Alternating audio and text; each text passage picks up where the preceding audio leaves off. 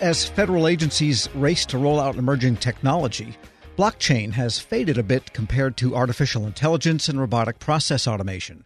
But the distributed ledger technology has become a hit at the Department of Health and Human Services. The agency already uses blockchain in its acquisition shop to buy bulk items more cheaply. But now the Food and Drug Administration sees blockchain as a tool for supply chain management. Federal News Network's Jory Heckman has the latest on all of this. And let's start with the FDA, Jory. What's the hot issue for them and blockchain? The Food and Drug Administration wants to use blockchain as a way to keep better tabs on the farmers and suppliers and growers out there to identify when there is a contamination scare, better identify the specific farm or facility where that contaminated produce or what have you was identified or where it was grown from. This was born out of a new idea from Frank Yiannas, who recently became the Deputy Commissioner of the FDA for Food Policy Response. He gave an overview of how he arrived at using blockchain to solve this problem at a recent ACT-IAC conference. I can assure you we're not chasing blockchain technology just because it's cool, it's in the news, and it makes stock prices go up. But I do believe it's a good solution for the food system. This is why. I've been pursuing this holy grail of trying to create a digital food system and greater traceability and transparency. But how have I been doing it for the past 3 decades? Using centralized databases. If you think of the food system, is it a food chain, often described? You try to get everybody in a centralized data system and it's linear in nature. No, the food system is very decentralized and distributed. And if you think about the food system, in fact, it's a decentralized and distributed food system with many different actors. If you think about blockchain architecture in the food system, that's when you start saying, hey, maybe they match up.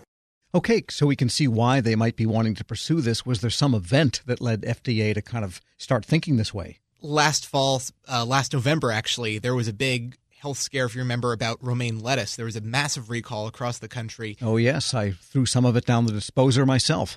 Right. It was right before Thanksgiving. It was a big, grocery buying event. I don't know if many people are buying salad for Thanksgiving, but, it was being pulled off shelves. 62 people got sick across the country until eventually the FDA was able to identify a few farms in California that were the source of that contamination.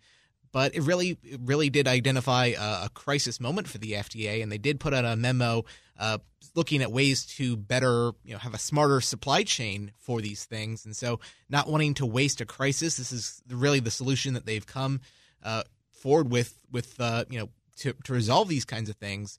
Yiannas, he previously had food safety roles at Walmart as well as Disney, and at the former at Walmart, he had a proof of concept with mangoes. They are almost exclusively grown by small providers in Central and South America, and was able to shrink the idea of a contamination down from weeks to seconds, that they could scan a barcode and say this pack of mangoes was grown in Ecuador. Interesting. All right, so is FDA going to do this by itself, or does it plan to work with private industry to get some sort of a blockchain solution going? The FDA really does see this as a private-public partnership. FDA would own the data behind this blockchain, but it would really be the producers and the growers being in charge of maintaining the data that's on that blockchain. So Yiannas really says that FDA's role in all of this would be as a regulator and a coordinator. Here he gave a better overview of what that would really look like. I hear the private sector say they're going to be interoperable, but it's easy to say it now because nobody's really working on interoperability. But to really force that conversation and move it along, as you develop them, interoperability has to be front and center for these things to really scale and something as broad as the food system. So those are 2 natural places to start. I think it's what I call pulling the levers that will allow the technology to scale. We could do pilots, but I tell my team I'm not that interested in pilots. I've seen enough pilots know that the technology can work. But what's the public sector's role to allow these solutions to scale in a way that's trusted by society? All right, so that's Frank Yiannas. He's the Deputy Commissioner of the FDA for Food Policy Response. And earlier we mentioned Health and Human Services. And by the way, we're speaking with Federal News Network's Jory Heckman. HHS has a new CIO who could be called Mr. Blockchain in the government. What's going on at Health and Human Services, Jory? Well, speaking about scalability, there is, HHS has stood out as really the role model for rolling out blockchain. They have a programs called HHS Accelerate, and it's a blockchain and AI solution. They really want to take they want to take bulk purchase data, HHS being a very federated agency, and they do buy a lot of different things, but they want to identify things that they buy in common, like medical gloves or pipettes, and really identify, if NIH is buying it at this price and FDA is buying it at this price, can we get it down to that lowest price possible? Sort of a HHS level program version of Smart Buy. Yeah, it's exactly like that. And so there was a big milestone for this program just late last year in December.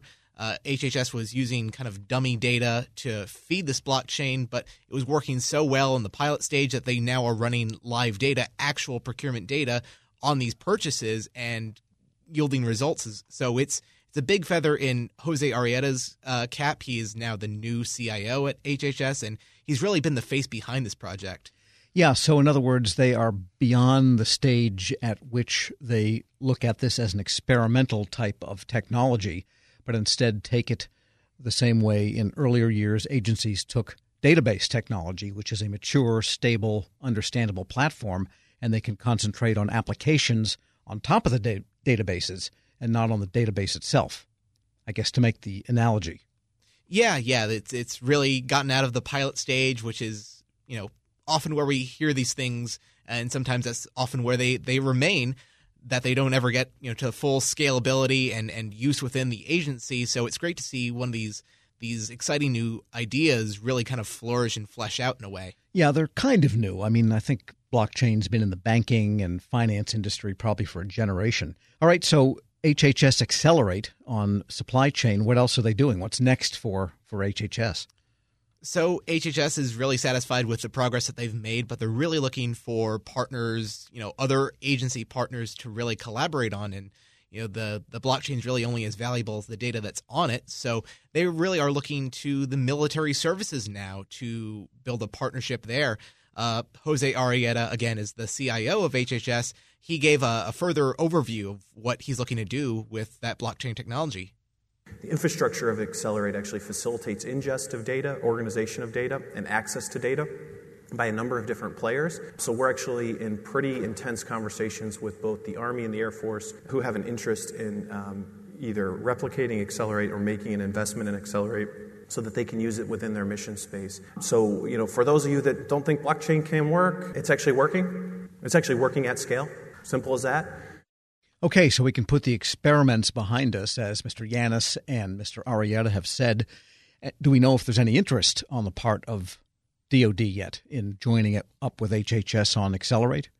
I had caught up with Arrieta shortly after he had made these remarks at this ACT-IAC conference, and he said it's still early stages for what he can divulge of what's been made of these talks with specifically the Army and the Air Force are the people he's sitting down with, but still very early stages. But he said there might be an announcement in a couple of weeks. Well, that's interesting. So my other question at this ACT-IAC event was the General Services Administration there, because if HHS is using it for commodity buys like pipettes that happen across so many of their units, including all of the NIH institutes, it seems like a perfect thing for GSA as it ponders its government-wide marketplace, its e-marketplace that it's building, and its Smart Buy initiative, which has been going on for several years. Certainly, GSA has played a big role with RPA in trying to identify these, robotic process automation. Right, robotic process automation, correct?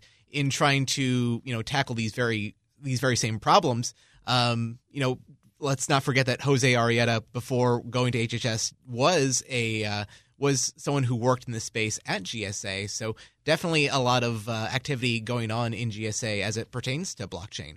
Federal News Network's Jory Heckman, thanks so much. Thanks, Tom. You can check out his story at federalnewsnetwork.com.